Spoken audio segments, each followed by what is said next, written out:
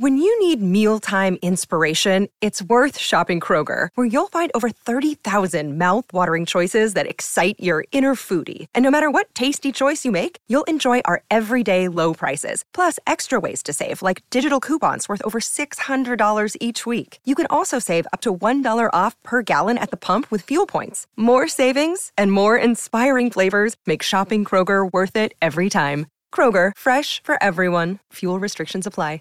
Good morning, everybody. Happy Friday, TGIF. Welcome to Pre-Market Prep. Big day today. We got earnings. We got a jobs number. A lot to talk about. Quick reminder, if you're in the YouTube chat, we turned on subscriber-only mode for Subscriber Friday. So if you want to play in the chat with us and drop us tickers for us to look at, just subscribe to Binging on YouTube. That's all you got to do. It's that simple. All right, let's start the show. Let's bring on Joel, Dennis, and let's do our thing here. This is Pre-Market Prep with Joel Elconin, Dennis Dick, and Spencer Israel.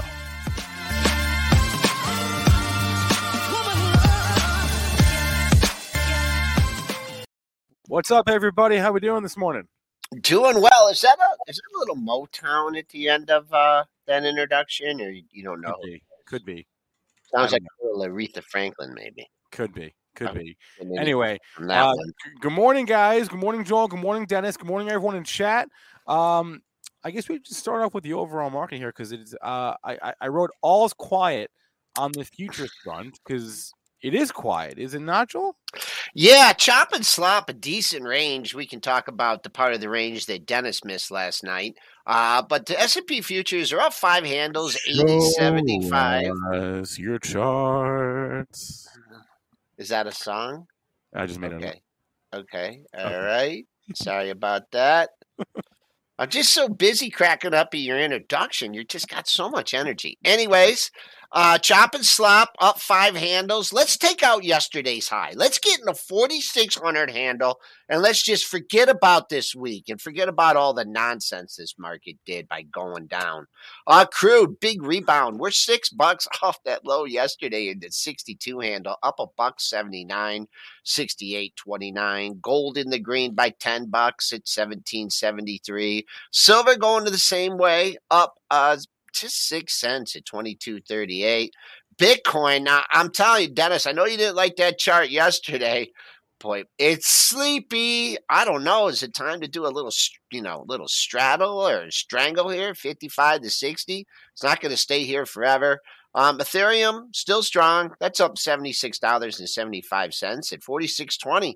Still hanging on to half of that rebound in Ethereum. So Triple D, number one, how you feeling?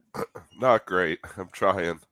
This has been a vicious cold. I hopefully get the test results for my COVID test today.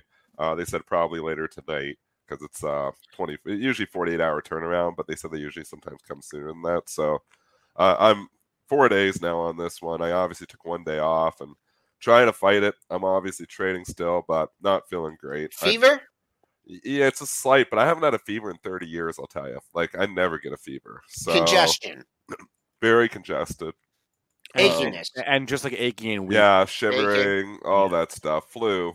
But that's the signs of COVID, too. So that's why I went for the COVID test, and we'll see. But like I said, it's been running through my family, my extended family, and none of them, when they went for the COVID test, had COVID. So I'm assuming it's just the same flu bug that they had. But just to be sure, I wouldn't got the COVID test, so we'll find out later.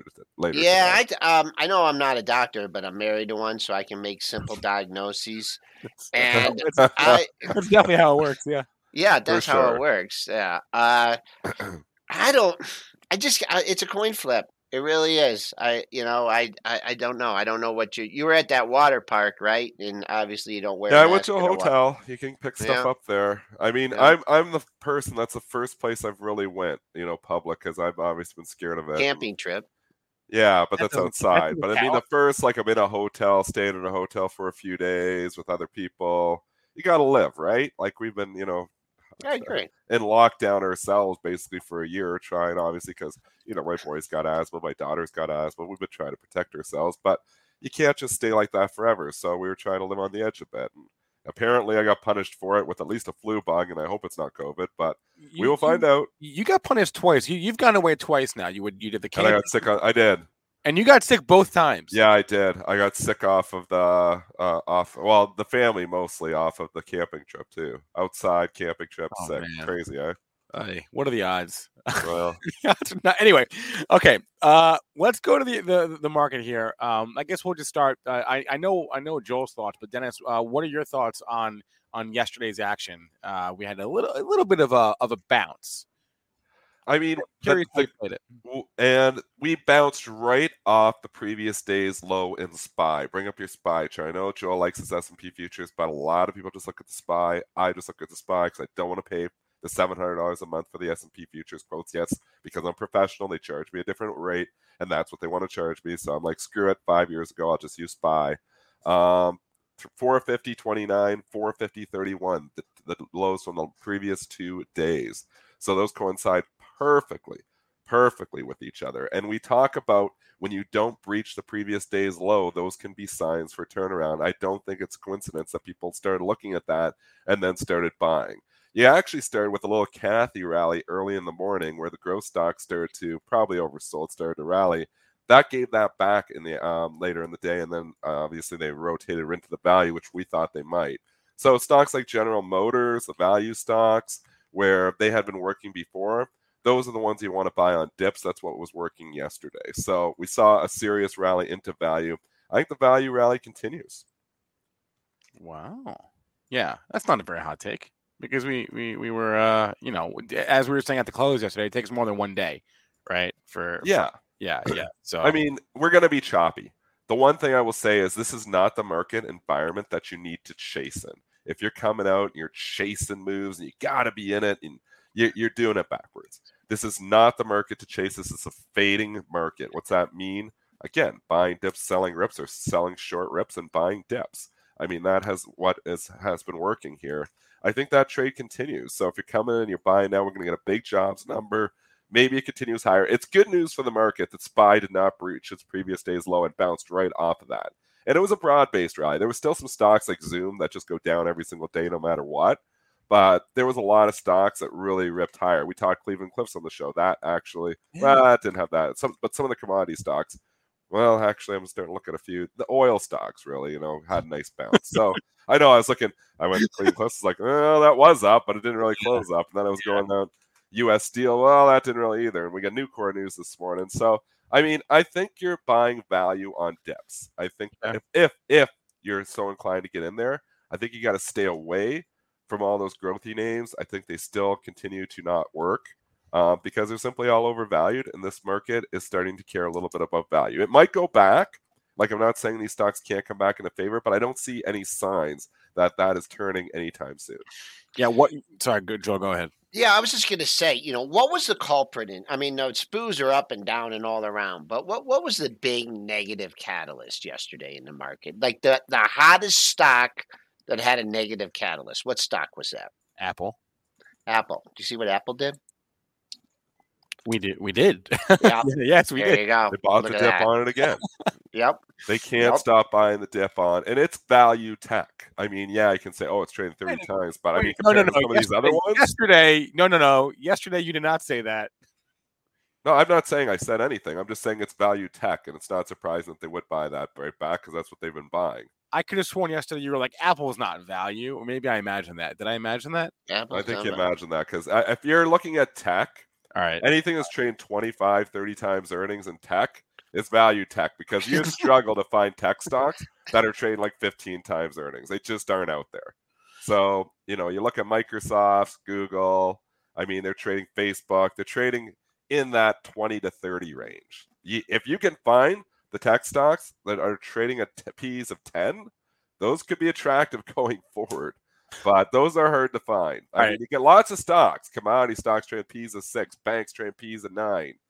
But to find a tech stock trading under 20 PE, it's unless it's really struggling, meaning like it's actually going, it's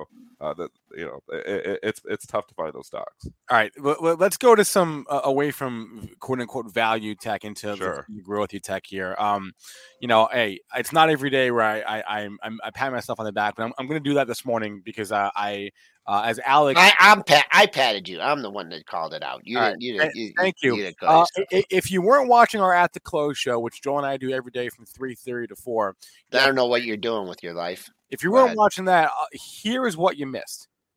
I'm also cosplaying as the investor relations team for Asana and DocuSign because they both report earnings tonight, and I don't even think it matters what they say because it's probably going to be bad. Wow. The baseball bat, too. I love the baseball bat. You were ready to clobber some stocks, and you did. Wait, where is the bat? Now you clobbered some stocks there. Holy mackerel. That's one of the best calls we've seen. DocuSign just absolutely assassinated. It's down 74 points, down 31%. Asana, same story, down 15% from bliss to piss. These stocks are just awful now. Great call, Mr. Israel. I mean, it was the most obvious thing in the world. Obvious, but you know what? This market does not position itself for the obvious. Take case in point last night. New York. Oh, we have cases of Omicron in New York. Sell everything. Nobody could possibly have anticipated that it could be even remotely possible that Omicron would eventually get to New York. How can you anticipate anything like this? And Zero Hedge was one that said that, but I was thinking the same thing, Zero Hedge. I mean, this is the market. It's simplicity. It's the obvious is not priced in. And you know what? Zoom, or obviously, we've seen Zoom, we've seen a lot of the Pelotons, and now you get DocuSign. I mean, you're right. That was an obvious call. The obvious call, if you would have put that trade on, Mr. Israel, down 31% in one day. You'd make 31% just from doing the obvious. This market prices in none of the obvious. Yeah, and just to give that's a good thing for traders. You can make money just using logic right now. And just to give you, the actual numbers here, like again, DocuSign again, and if I'd played the video for longer, I also said like the numbers frankly are irrelevant because it was a fine quarter, right? They beat the EPS compared to the estimate. They made more money than the street was expecting in terms of sales, but their forward-looking guidance, their forward-looking numbers were light. And what the CEO said on the call was like, consumer behavior kind of came back down to earth, right? We just had the best year of our lives, and now we're sort of on the downswing of that. And Asana said the exact same thing, right? Like the forward-looking numbers. And again, we all knew this was coming because every single stay-at-home play this entire earnings season said the exact same thing as Asana and DocuSign said last night. So again, it's not even so much like the estimates are irrelevant. They can because they beat, and it doesn't matter. All that matters is the growth rate is slowing down, and they said that, and we knew that was going to happen, and that's why Asana. Well, actually, Asana's not even down as much as Asana's now. What, like 10%, more than that now. 14, 15, right, 15. Yeah, but let's put it in perspective. Asana hit a new all-time high at the beginning of November. We just left November. Like in 3 weeks, Asana got cut in half. Man, you were getting punished for being long growth. I'll tell you that. If you're long these high P nosebleed multiples. You, one, haven't been listening to the show because we've been warning you about these stocks for a while here. But two, this is just reckoning day for everyone who has just said valuation doesn't matter. And it didn't matter for a long time. But just blindly investing in the growth story, blindly trading the growth story is fine. Get the hell out when trend breaks. Blindly long-term investing in the growth story, like when you're paying these ridiculous multiples, is a recipe to lose money. The recipe was shown back in 1999, 2000, and Kathy Woods learned that the hard way right now. First of all, we were talking about this, and after the whooping that Asana took yesterday, in the ripping market, that thing like barely rallied and closed near the low of the session. So you could tell the street was just selling hand over fist on that one. I don't know why they had that blip up there on the actual number. Let's see if we can find. We're trading just under 75's the pre-market low. 75 even is the pre-market low. What do we got on that? Is there anything on the monthlies here? Boom. 74.18. I'm not leaning on one monthly low, but if you take out that 75, you do have a monthly low at 74.18. But the interesting chart too is this DocuSign because there's just no bounce. Look at this thing. It's down $73. It's down 30%. And they're just, I mean, someone says, okay, I'm going to buy 160 to 162. I might buy more. I might pull my bid. No bad. I have so 160 is going to be the swing number. And, oh, man, the next monthly low, holy macro, comes in at 131.20. Oh, no, 170.80. There are my two numbers, 174 and 170.80. But they got to find a buyer here. There's just but we've seen this story, this earnings season, when the stocks are in downtrends and they get hammered, they don't bounce. Back. They continue to leak. It's why I sold my Alibaba off of the bad report after 5 years. And look how good of a call that was for me to sell and take the loss in Alibaba at 148. And it was a 3-point loss, but I held it for 5 years, so it felt like a lot bigger loss than that. But 148, and it's been straight down every single day since. Take a look at the Alibaba chart. That is what your DocuSign chart might look like. I'm not saying anything can happen. Maybe we rally into growth. Maybe it all changes. But if I was betting, I would think that this continues to leak. And you know what? It's continued to leak all night. I think you're going to get some little rip and roaring rallies in there as well. I think those rallies are to be sold. It would not surprise me in the least if we look at DocuSign in a month and it's at 130. It would not surprise me in the least. So to Joel's point about the initial pop, I'll tell you why I think both these things actually got initial pops. It's because the algorithms are programmed to read the numbers compared to the estimates, and the estimates were lower. They beat the estimates. Asana and DocuSign both came in above the estimates on EPS and on sales, and Asana actually came in above estimates on their guidance. But that is not what matters. It is year-over-year stuff that matters here, or the quarter-over-quarter stuff that matters here. And that's why they both got the pop. And I got to admit, even I'm surprised that I did not expect this in DocuSign. I mean, 31%. How could you just not, if you were long this thing with any substantial, size, how could you not just be layering on? I mean, I know, Dennis, you say, don't show your hand. We should have been short it. Yeah. I don't short in the earnings reports typically. I'm a trader. I'm a short-term trader. But, man, that setup was really nice. And Spencer with the baseball bat call, man. You guys want another easy one this morning? Yeah. Monday, MNDY. This is just like Asana. It's a peer of Asana. It's actually trading higher this morning. Did it report yet? When's the report? Yeah, it reported like a month ago. There's no catalyst, though. What's the catalyst? Asana is the catalyst. Growth is the catalyst. Lack of it. I don't like that setup as much as the DocuSign one. I don't know anything about Monday.com either, though, other than it's a ridiculous name. It is the same company as Asana. It's the same service. It's the same business. Why is it trading up on the bad Asana report, then? I don't know. That's why I said it's an easy one. I know volume. I don't know if it's that. There is no volume. Okay. That's $300 stocks are thin. I get stopped out on all those things. And this is the market. You were talking about this in the pre-market show. This is the market. You get stopped out on everything. So using stops in here is just like a recipe to lose money because it's so much chop. You get stopped out on everything. It's a tricky market to trade. I mean, from an inefficiency perspective, it's good. But, we'll talk about some of those strategies, obviously, in another week when we do our third, educational event. But from just a swing trading perspective, it's a tough market. Because you know what? You're trying to put on risk reward, and it's kind of murky. It's stopped out a lot of stuff. All right, it's not all bad on the earnings front. We should be clear about that. And I know the chat's been all over this too. Marvel, MRVL, is trading up, 10%, if not more? 22%. 22% this morning on its earnings report last night. EPS came in higher. Sales came in higher. Guidance was also strong for their EPS and their sales. They guided revenue growth for the quarter of around 9% year over year, led by 5G. What else did they say?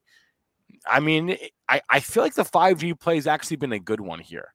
If you just look at like the FIVG ETF, which I think I own. I don't even remember at this point. No, I own it. And that's actually held up okay. And so Marvel is in that basket and trading higher this morning off its earnings report. So 5G has actually been an okay trade here. I'm still long it. I've been long the stock since 40. Still holding on.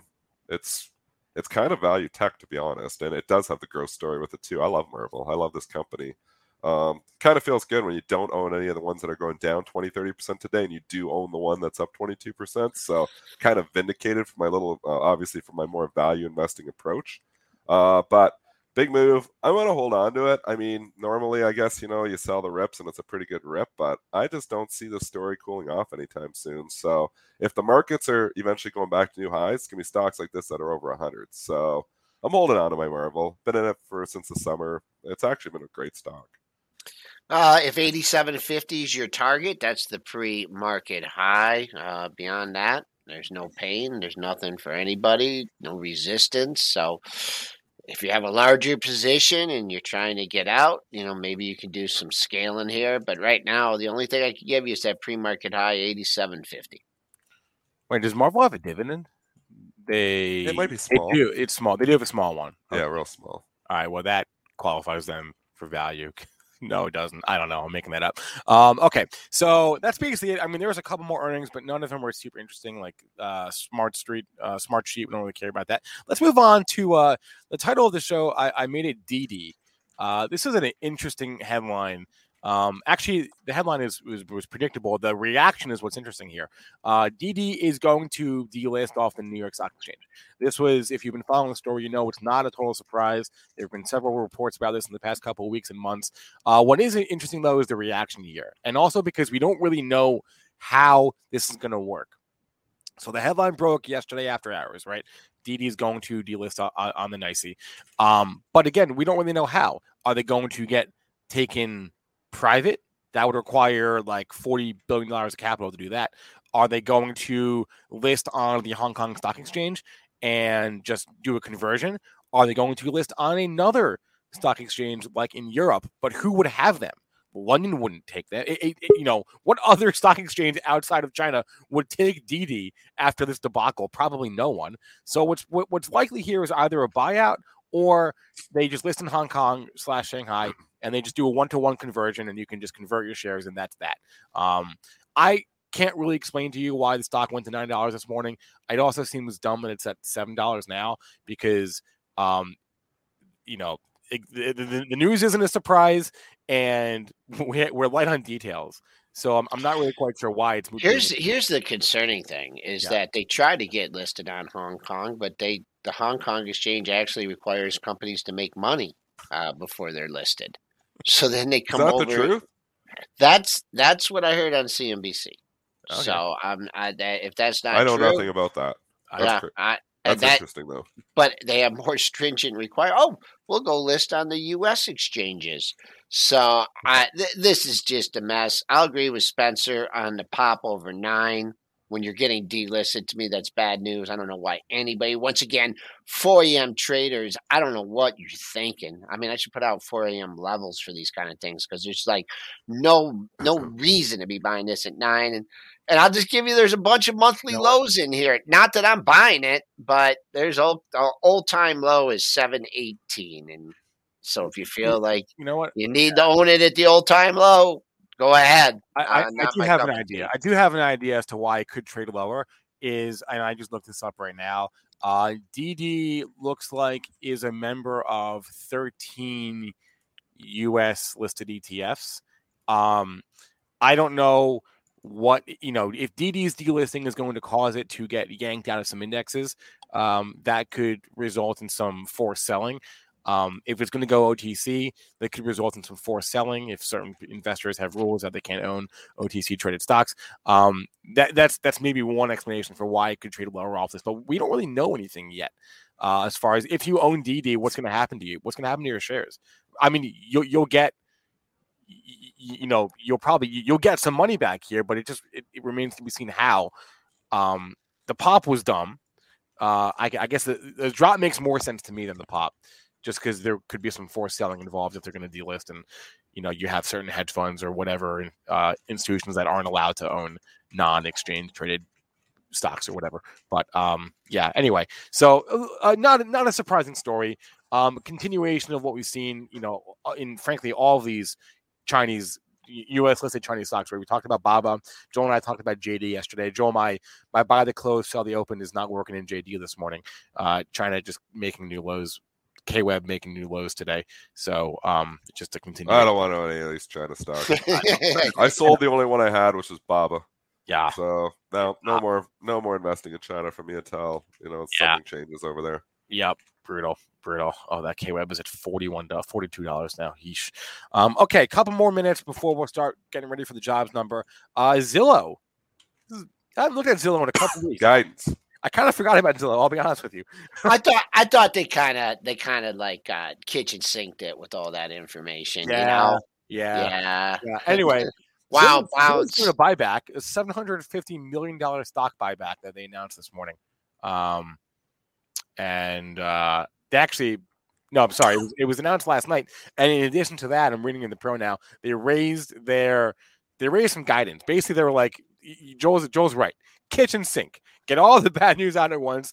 And now they're like getting back to normalcy here. So they actually raised their guidance last night and announced the buyback. So we're up here this morning off of those headlines. Interesting. Was that the bottom? Question mark. Well, if it gets above this pre-market high, I think it has a chance to do it. It's only a buck away, 61.19. You're starting to, instead of buying on weakness all this time, like someone really wanting to own this under $53. The last 6 out of 7 sessions, they were nibbling around there. Do they want to pay 60? I don't know. Does it want to break out above? If it gets above this pre-market high, I'll give you another target, 63.45. The longer it takes to take out that pre-market high, let's see. Top of yesterday's range is down at 55.41. If you're looking for a gap fill, but I don't think it's going to see the 63.45, and I don't think you're going to get it as cheap as 55.41 today. Yeah, this is one.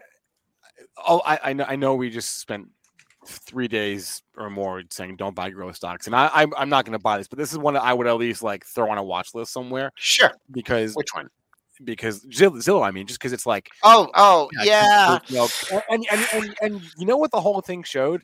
It showed a willingness to admit when you're wrong on the part of Zillow. They were like, "Yep, this iBuying thing, it ain't working for us. We're screwed up. Let's get out. Let's cut our losses and get out." And that's what they did. Yeah. And so props to them. Yeah. No, mad props. Yeah, I think so too. Yeah. So cool. Okay, it's 8:27 here. I got to go trade this jobs number. We got 3 minutes until the November non-farm payroll. Going wide. You know what? It could be a nothing muffin too. No, they're going to see chop and volatility. I'm going to fade everything. That's how I'm approaching this. Just fading every single move. We rip higher, I'm selling it. We dip lower, I'm buying it. Unless it's like a crazy number, I'm going to be fading. Now, not fading for 10 cents. I think you're going to rip like $1.50 in either direction on SPY. So 15 handles up, 15 handles down. That's where I'm looking. Now we don't even. I'm going to trade it right now. Canceling all my orders too because I don't get picked off by all these high frequency traders. Part of me is with Joel here. I wouldn't be shocked if this is just a nothing burger because no one knows, and here's why: no one knows what the numbers actually mean. Like for example, I don't know what anything means anymore. For example, the estimates are for the non-farm payrolls figure to be anywhere in the ballpark of like 550,000 to 573,000 for last month. If the number is way lighter than that, if it's 400,000 or if it's way above that, if it's 700,000, I don't even know what that is. That good or bad? Because on the one hand, more jobs added is generally considered a good thing, but you've also got to think about what it means for what the Fed could do. I don't know how to interpret this. You've also got the unemployment rate, which is expected to tick down. You got people saying it's not even about the jobs number. It's about the labor participation rate. So like there's no consensus here as to, I think, what the number actually would mean for the market today. Whatever happens, if the market rallies off it, then it'll be obvious in hindsight, right? Whatever happens after the fact. But like going into it, I have no idea. I really don't. Like we'll read you the numbers here, and Joel will narrate the market as it reacts in real time. But like, I'm I'm clueless. All right, 829. What do we got? We got a pre-market high of 89. That's okay, but 93.75 was yesterday's high. That's the number you want to get to. For a super bullish day today, for me, we are closing above last Friday's close at 95.75. On the downside, if we get to 66.50, that's mid-range on the session. Let's see if you find buyers. Between 66.50 and 4,600, not much there. So let's see what the actual number. November jobs report imminent. What was that? Austin Goolsby? What's that guy's name? I don't know. Oh, look at this. They got 8 people on there, and it's just me and Spencer. You tell us We don't need 8 people. No way. Joe, we got me, you, we got our chat. That's all we need. Okay. We're trying to pop. Waiting for the number. And we're dropping. Our bodies come in different shapes and sizes, so doesn't it make sense that our weight loss plans should too? That's the beauty of Noom. They build a personal plan that factors in dietary restrictions, medical issues, and other personal needs so your plan works for you. Noom doesn't restrict or shame when you want to treat yourself. Their flexible program focuses on progress instead of perfection. You don't have to give up carbs or anything. And with their daily lessons, you can learn something new about your food choices every day. After just a few days of using the app, I learned how to recognize cues for overeating and how to choose the right foods to feel full. Stay focused on what's important to you with Noom's psychology and biology-based approach. Sign up for your trial today at Noom.com. That's Noom.com. And check out Noom's first ever cookbook, The Noom Kitchen, for 100 healthy and delicious recipes to promote better living. Available to buy now wherever books are sold. Got a little bit. People are jumping the gun. You know what I should have done? Here we go. We got it. And it was light. 210,000 jobs added. Non-farm payrolls added last month. Again, the estimate was in that 550 to 570,000 range, and so 210 compared to that mid to high 500 range. That's not ideal. Unemployment rate did tick lower, more than expected, 4.2% versus the 4.5% consensus. So unemployment, if you recall, prior to COVID was at, I don't even remember what, like a 12-year low. It was at it was in the high threes, right? It was at 3.7 or 3.8. We're getting close to pre-COVID unemployment territory here. 4.2%, not that far off. But far fewer jobs added last month than we thought. It looks There we go. We're popping. We just took out the high. Now we're getting interesting here. 93.75 was the high.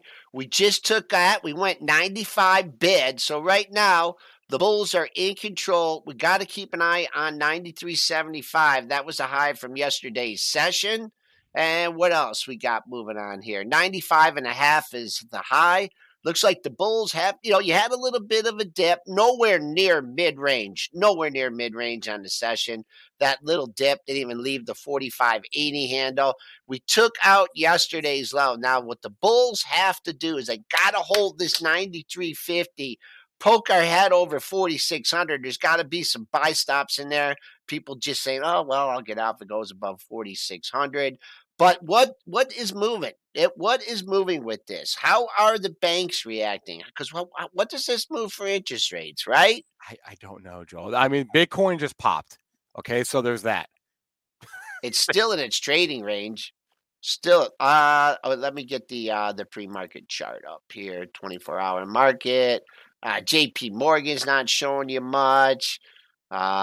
Man, banks, what's going up? Is it the tech? Come on, guys, give me some stocks that are going up. I mean, yeah, the Qs are popping here, right? Apple just popped. All the tech stocks just popped. They're buying the tech. Yeah, they're buying tech. Frankly, they're buying everything, right? Yeah, Patty stocks. They're buying PayPal too. They're buying all tech here. Okay. Even I was going to say even DocuSign and Asana, but not so much. But yeah, you got your Qs, you got your big tech, your Apple, your Microsoft, you're all they're all popping. Yeah. Bitcoin, all your risk on assets, growth assets are popping here. I guess the interpretation is weaker number means continued bazooka gun of Yeah, but he came out. Pump and Powell came out and said he was pessimistic. Powell. So I don't know. This is why I don't know what to. This is why I have no idea. I still don't freaking know what. They cleared out the stops at 4,600, went to 4,602. So that's a good move. Right back. The funny thing is with all. Let me grab my sheet here. With all the movement this week, right? With all the up and down and all around. Last Friday's close was 95.75. So here we are trading within a whisker of that. So I'm still good. I mean, the jury's still out. That was a nice pop. We're holding that yesterday's high, 93.75. So as long as we hold that level, the bulls are still in control. Upside target based on the 9-day average trading range is up at 1750. I'm sure a lot of people would like to see that. And I'd have to adjust my I would use, where were we right before the number? I would use that as a potential sign of weakness. And I let's see where we are. I'm going to look at the 829 candle here. Now we're down on, I hope Dennis waited to sell the rip because that was a pretty good rip. We lose the 93.50 at 829. We close. Dennis is back. It's been 3 minutes. I kind of thought so. I sold SPY at 4. I think I might have got the high tick almost 459. Let me see. I was up in the 459.70s. Let me see. I got to change my chart. Did you 459.70s? I had some sales up there. Now, did you put the orders out there or did you hit a bid? No, I had some in there. Yeah. How high did we get on SPY there? Your charts are all messed up. No, they're not. That's a 1 minute. It just got to 58.48. How did you sell? 58, 59.79. Your SPY chart's all messed up. I'm telling you. No, it's not. We traded up to 59.79. I'm sure. Like I could see, like 59.79. Yeah, that chart's wrong. I don't know what that chart is. SPY 59.80 was the high. I got some off at 59.79. Yeah. I never get the high tick. Yeah. I don't know why your chart's wrong. I don't know. That's weird. 59.80 you have for the high? Yeah. I got some off at the high tick almost. Man, maybe I gotta have to change one of my settings on this. Joel, I can't believe this. Well, you ain't fading, you ain't trading. That's why Joel doesn't even look at the SPY for this reason. Yeah, yeah. But okay, so what? I guess we're not tapering. I don't know what this means. I'll be honest with I know nothing. But okay. I mean, everything at the growth just popped and is now off the highs. I guess not really off the highs, a little bit off the highs. So anyway, I don't know. What do you have? What do you have for a high in Apple? What do I have? I have to zoom in here. I have a 50. No, I have 65.40. Yeah. All right. Well, bring up the SPY chart again. Bring it up on that 4 thing. Let's see what the I high am. is. That's where it was. No, it was a weird chart you had up.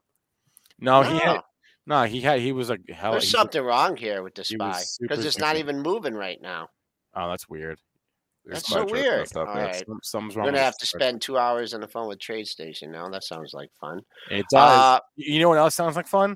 Talking to our guest. That's okay, let's do that. Boom. What a segue. Mish Snyder, Managing Director and Market Gauge. It's been a while since we had her on. Too long, perhaps.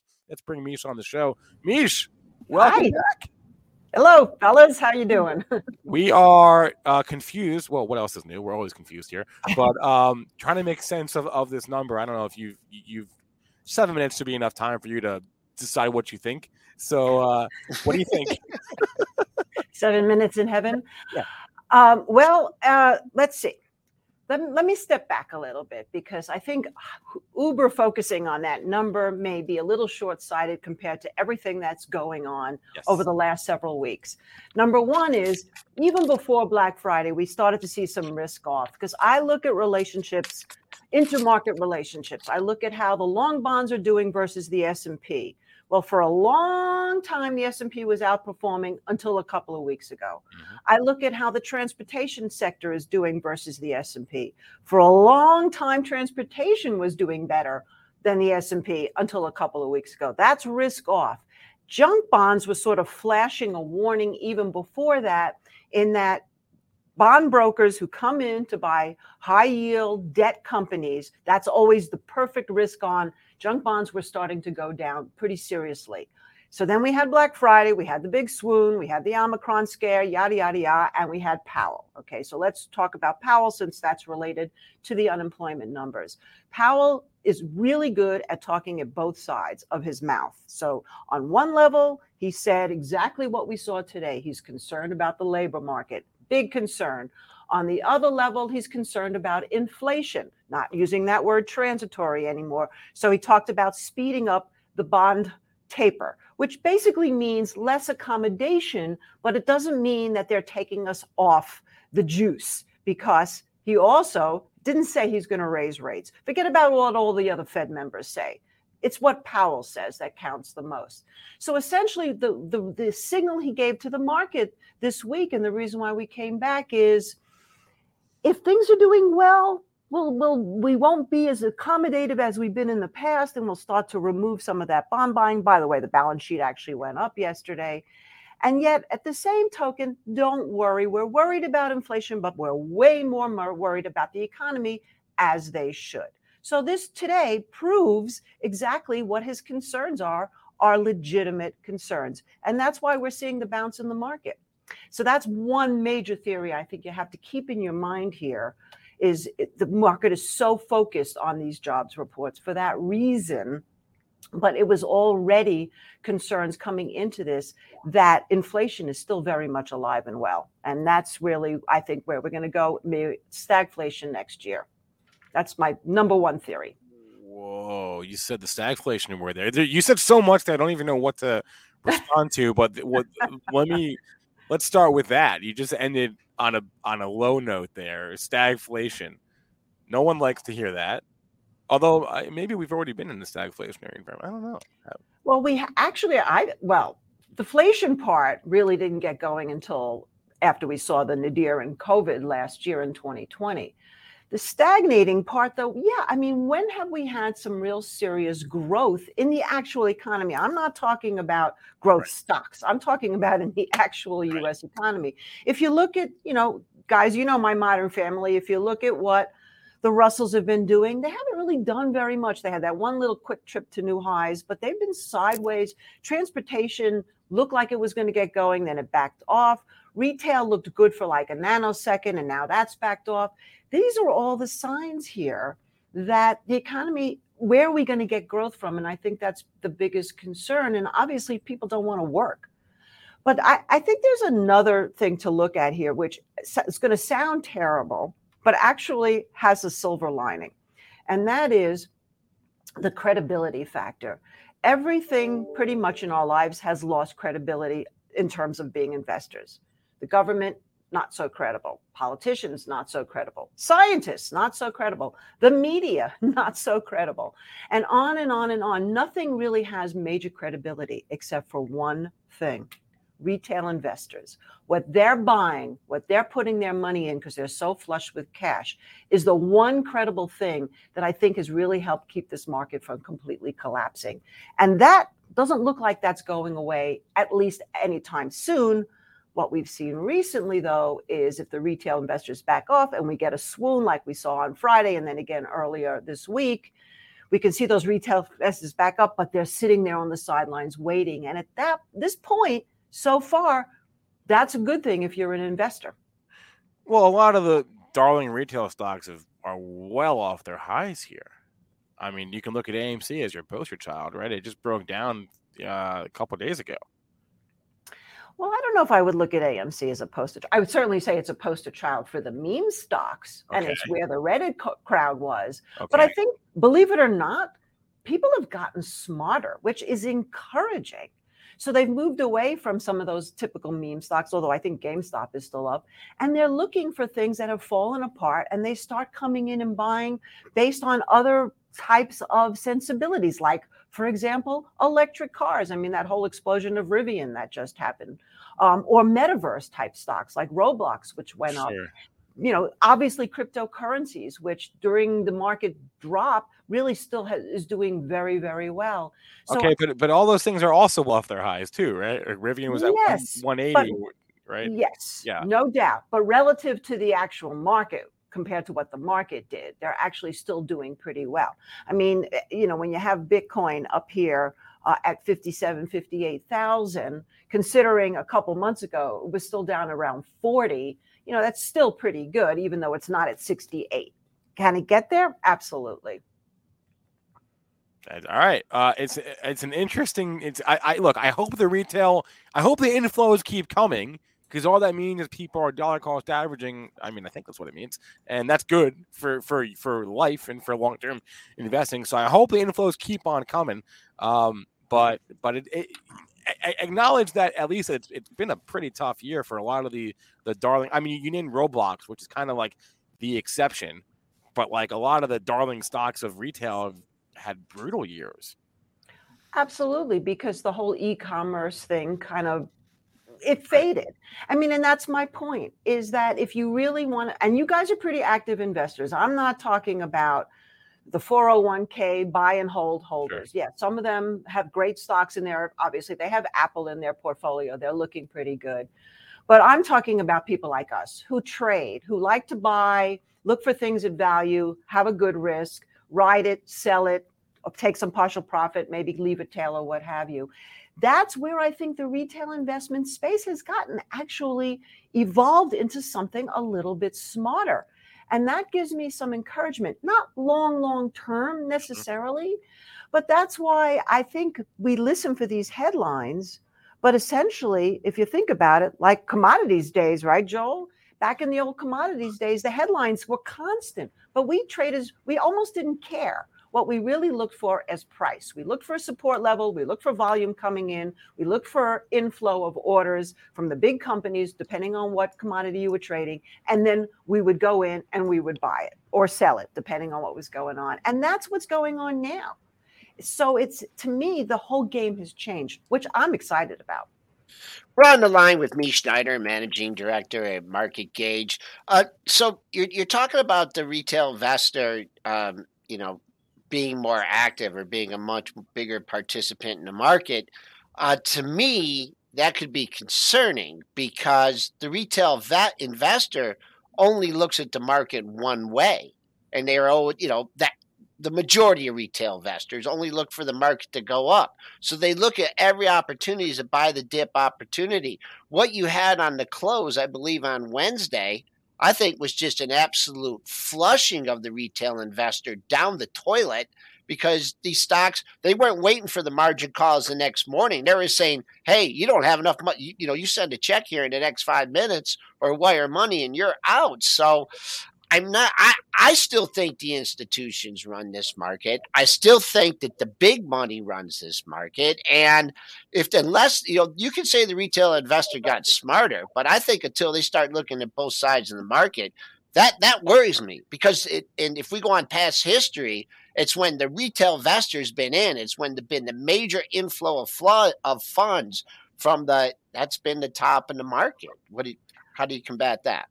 Well, I'm not going to disagree with you. I think you make some really good points. Absolutely. And we know, I mean, listen, I've been in this game for such a long time, and it sort of reminds me of the late 70s, early 80s in a sense, where all of a sudden everybody was flooding into the market to buy the things that were hot, like gold and silver back then, for example, just to give two examples, and the big pork belly thing. And and eventually we know what happened is a lot of those retail investors got burned. And I'm not saying that we won't see a good percentage share of retail investors who do get burned. But everything has changed about the game now anyway, because you can do commission-free trading, you can get in and out, you can do fractal ownership, and you can spread into so many more instruments, even though there's actually a whole lot less number of stocks than there were, say, several years ago. It's been halved. The level of other interests like microcaps and all these cryptocurrencies have sort of filled in some of that space. So yes, I'm not saying that's the only focus. I'm saying that's the one right now credible area, because everything else has lost credibility. And in terms of the institutional investors, the retail investors did better than the institutional investors, and have over for the last course of a year.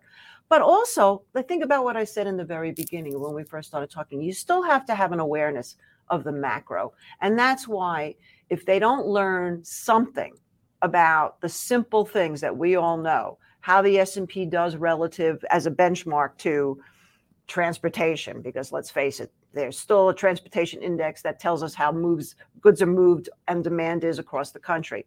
Retail, if they can't figure out whether or not brick and mortar is still moving. And of course, bonds and junk bonds, if they can't see what the bond traders are doing and that people are not necessarily looking at high yield, then eventually you'll have a situation where the sign was in for 2 weeks, retail investors kept it up for 2 weeks, and then whoosh, on Friday, everybody got burnt, myself included. When I say burnt, I mean some of my stocks that have been sitting there sort of floundering. We got out before it got worse, and now we're looking to shop again, provided we hold up at these levels. They were crucial. It's funny you just mentioned the Dow theory, which I hadn't thought about probably all year, probably in 2 years, right? Because I haven't needed to think about it, but it's funny how it does seem to come back and play. So Amish, just to be perfectly clear here, what does have your eye right now? What areas of the market do have your eye? Well, for one, I really think that clean energy and this whole idea of EVs is hot and is going to be hot for a while. They just came out and said that unless companies and countries put in major investments into wind to solar to try to get to that 2050 goal of having total clean energy and lowering our carbon footprint, it's not going to happen. And I think that their countries are committed to that, including China. So I see that as a huge opportunity. Again, will anything hold up if the whole market cracks? No, but that would certainly be an area that I would be looking to buy the dip when things happen and have some kind of a core position. I also think that we may see a little bit of a sea change in terms of consumer discretionary, more into consumer staples, as we're looking at the possible inflation scenario continuing. And I like food commodities for that reason, because I think people aren't necessarily as focused as they should be. Sure, everybody complains that they go to the supermarket and everything costs more. I went to the supermarket yesterday, shelves were empty. So we still have obviously supply chain issues. People don't even want to work in these supermarkets anymore. So I think we're going to see more food rising. La Nina's here for 2022. So Mother Nature, no matter what you say, you can't control what happens there. So I'm looking at how the food commodity prices ultimately will affect everything else in the consumer. That's why I'm looking at staples. And then other trends that could possibly come up out of next year, I think, remain to be seen. But like I said, this disruptive technology from EVs and also from clean air, that could trickle in. I'm still looking at stocks like Palantir. How much cheaper are they going to go? And Fastly. That's the $1 million question, Mish. Exactly. But I'm hunting. And this is where I'm a retail investor, but I'm a retail investor who is smart enough to know that you just don't keep buying on the way down, right? But that you wait for some level of, a reversal, however that looks, whether you're a mean reversion trader, whether, you use momentum trades, et cetera, et cetera. So, this is the disruptive technology is good. Cathie Wood, though, is just a little bit off her game in terms of her prediction. It's not happening now. She keeps buying on the way down. That's not how we operate, but that doesn't mean that she's necessarily wrong. She's just, her timing is off. What about gold? I'm sick of gold. I've been holding gold forever. I've had, I probably still at a profit. As I always say, it gets in the 1800 handle. I'm going to buy it. I'm going to sell it. And then it dips. I mean, is it just a trading range? Is it just dominated by by the commercials and the hedge funds? I mean, if it's not going to go up in a potentially inflationary environment, is it ever going to go up? Give me your thoughts on gold. Well, I'm so glad you asked me about gold, because I actually haven't really traded gold much. I did trade a while back, and I actually been trading silver more than gold. And I'm watching that silver gold ratio, which for a while, silver was outperforming gold, which is inflationary. And I like that as a old commodities trader. And then we got out of silver, and it's just been floundering, as we can see here, back down near the lows. It's interesting with gold. I think that I I'm always watching it. I'm always hunting it. And I wouldn't necessarily say that I would forget about it completely. And I don't like the argument Bitcoin versus gold. I think that's just ridiculous. They're two completely different types of instruments that serve two purposes. But here's what I would say is that if you really want to know whether or not the Fed's going to get scared about inflation, you do have to watch the precious metals. I mean, Jerome Powell's been around the block for a long time. I'm sure he's looking at gold and silver and the gold miners and even steel. You know, copper had a big explosion and now has come off. And he's looking at them and going, all right, inflation, it's food, it's, gas, but that's come off. I mean, really, when you're talking about used car markets and housing market and rents and wage increase, those are inflationary concerns. But if you're thinking like him, he's saying, that's transitory, even though he had to roll back that word. It's when gold and silver start to really pick up that people have to worry. And that's why I don't think we've even seen the tip of the iceberg yet on what inflation can do as we're going into 2022, 2023, and 2024, particularly if the virus comes out where we need to add stimulus in any way or bail out industries like the airlines or the hotel industry, the entertainment industry, which is still really suffering. So, all right, let's wrap things up here, Mish. Yeah. What would make you, I don't know if it's technical or fundamental, what would make you super bearish and what would make you super bullish? We're talking market or gold? The market. Market. The market.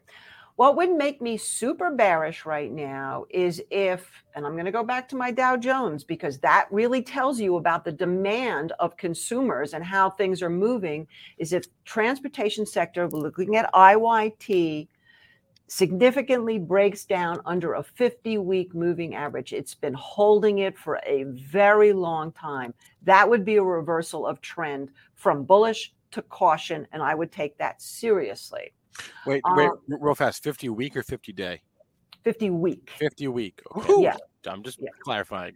Yeah, and I think the 50 week comes in at around 153, 155. We bounced off of that this week. Okay. So that would be number one to make me bearish. Mm-hmm. The thing that would make me bullish is exactly the opposite. If that continues to hold, if the junk bonds don't crash from here, if the small caps can get back over its 50 week, which is at IWM at 222, then I think we're going to try another leg higher. And that's where I talk about these retail investors. Forget about the headlines. Just watch where the money is flowing. Watch price. All right, Mish Schneider, Managing Director at Market Gauge. Mish, always a pleasure to have you on the show. Thanks for coming on today. Thank you so much. You guys have a great weekend and a happy holiday. Happy holidays to you too. All right, that was a long one, but I enjoyed that. Good information there. It's been too long since we've had Mish on the show. We have 4 minutes left before the end of the hour. Let's do some ticker time. Drop your tickers in the chat. We will take a look. See, Dennis, you doing okay over there? Yeah, I'm okay. I just took a break because I'm not feeling 100%. We know that, so I'll try to do 3 minutes ticker time with you guys. Oh man, okay. I hope. Well, yeah, Misha's great though. I listened the whole time. I was even commenting in the chat. She's awesome. We hope you feel better. Okay, here's I'm just gonna go quick from the chat. UCO from Hertz Scrambler. Let's start there. Who wants to go first? Dennis, you want to go first? You want me to go first? Well, that's just crude. So that's right. Okay. All right. Yeah. All right. Fair enough. Just figure here. I'm just going to do this real quick. Boom, crude. What's going to happen? Are we going to take back half of it? This is a big old move.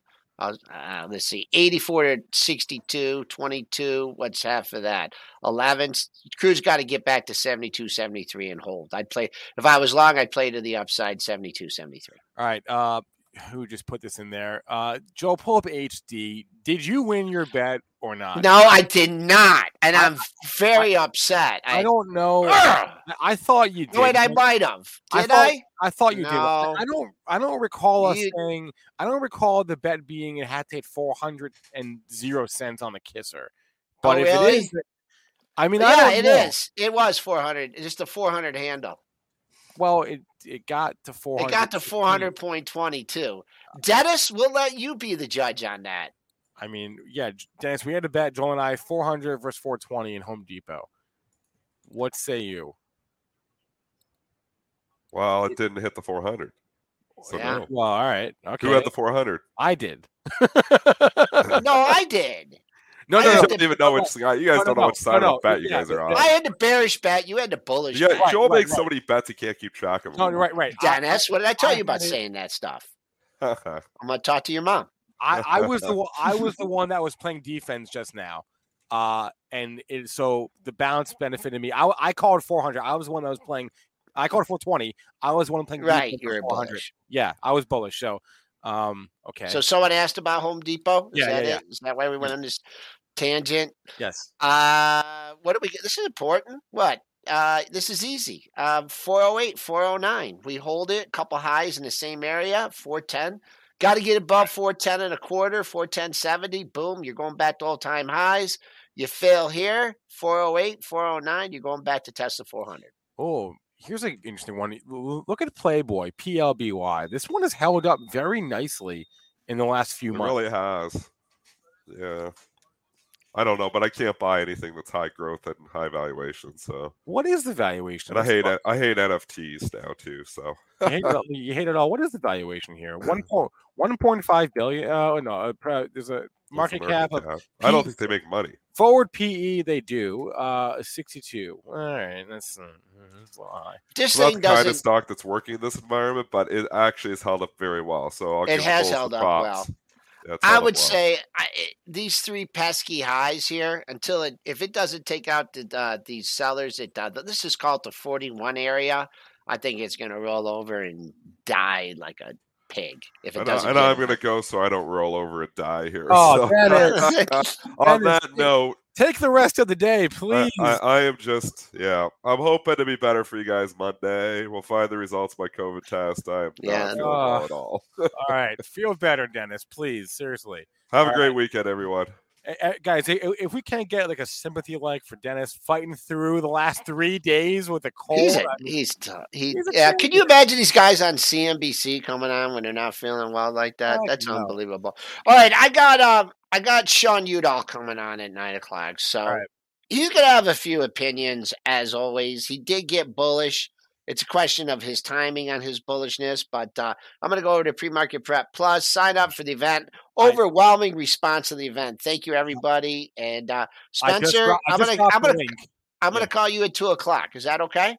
Yes. Okay, everyone, have a great day. I just dropped the link to the event that Joel referred to in the chat. It's pinned there. It's also in the description. It's a week from tomorrow, December 11th. Dennis, Joel, I'll be there. Mitch will be there.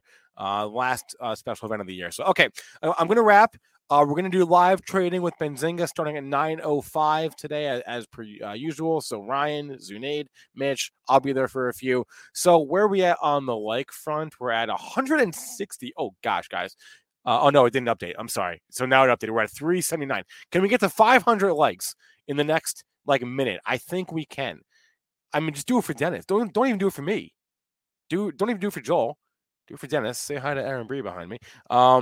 Anyway, thanks to our guest, Mish Schneider. Thanks to all of you in our chat. As always, please remember all the information from our show is meant to be used as informational purposes and not for investing or trading advice. I will make the same call to action that I made yesterday. If you are a Robinhood user and you want some free Benzinga swag, here's what you have to do.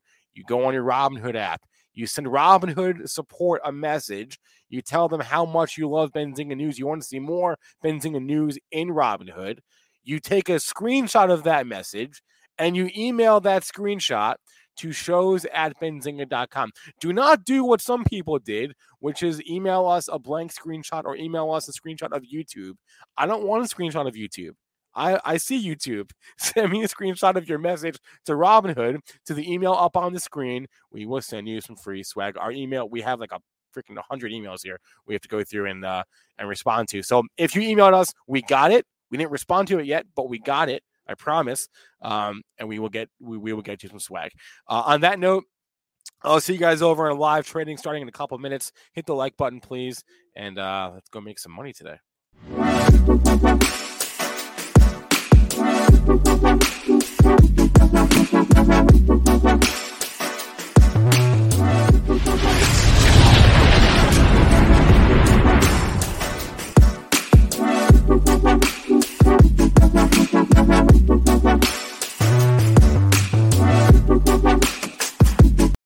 This is the story of the one. As a maintenance engineer, he hears things differently. To the untrained ear, everything on his shop floor might sound fine, but he can hear gears grinding or a belt slipping. So he steps in to fix the problem at hand before it gets out of hand. And he knows Grainger's got the right product he needs to get the job done, which is music to his ears. Call, click Grainger.com, or just stop by. Grainger, for the ones who get it done. When you need mealtime inspiration, it's worth shopping Kroger, where you'll find over 30,000 mouth-watering choices that excite your inner foodie. And no matter what tasty choice you make, you'll enjoy our everyday low prices, plus extra ways to save, like digital coupons worth over $600 each week. You can also save up to $1 off per gallon at the pump with fuel points. More savings and more inspiring flavors make shopping Kroger worth it every time. Kroger, fresh for everyone. Fuel restrictions apply.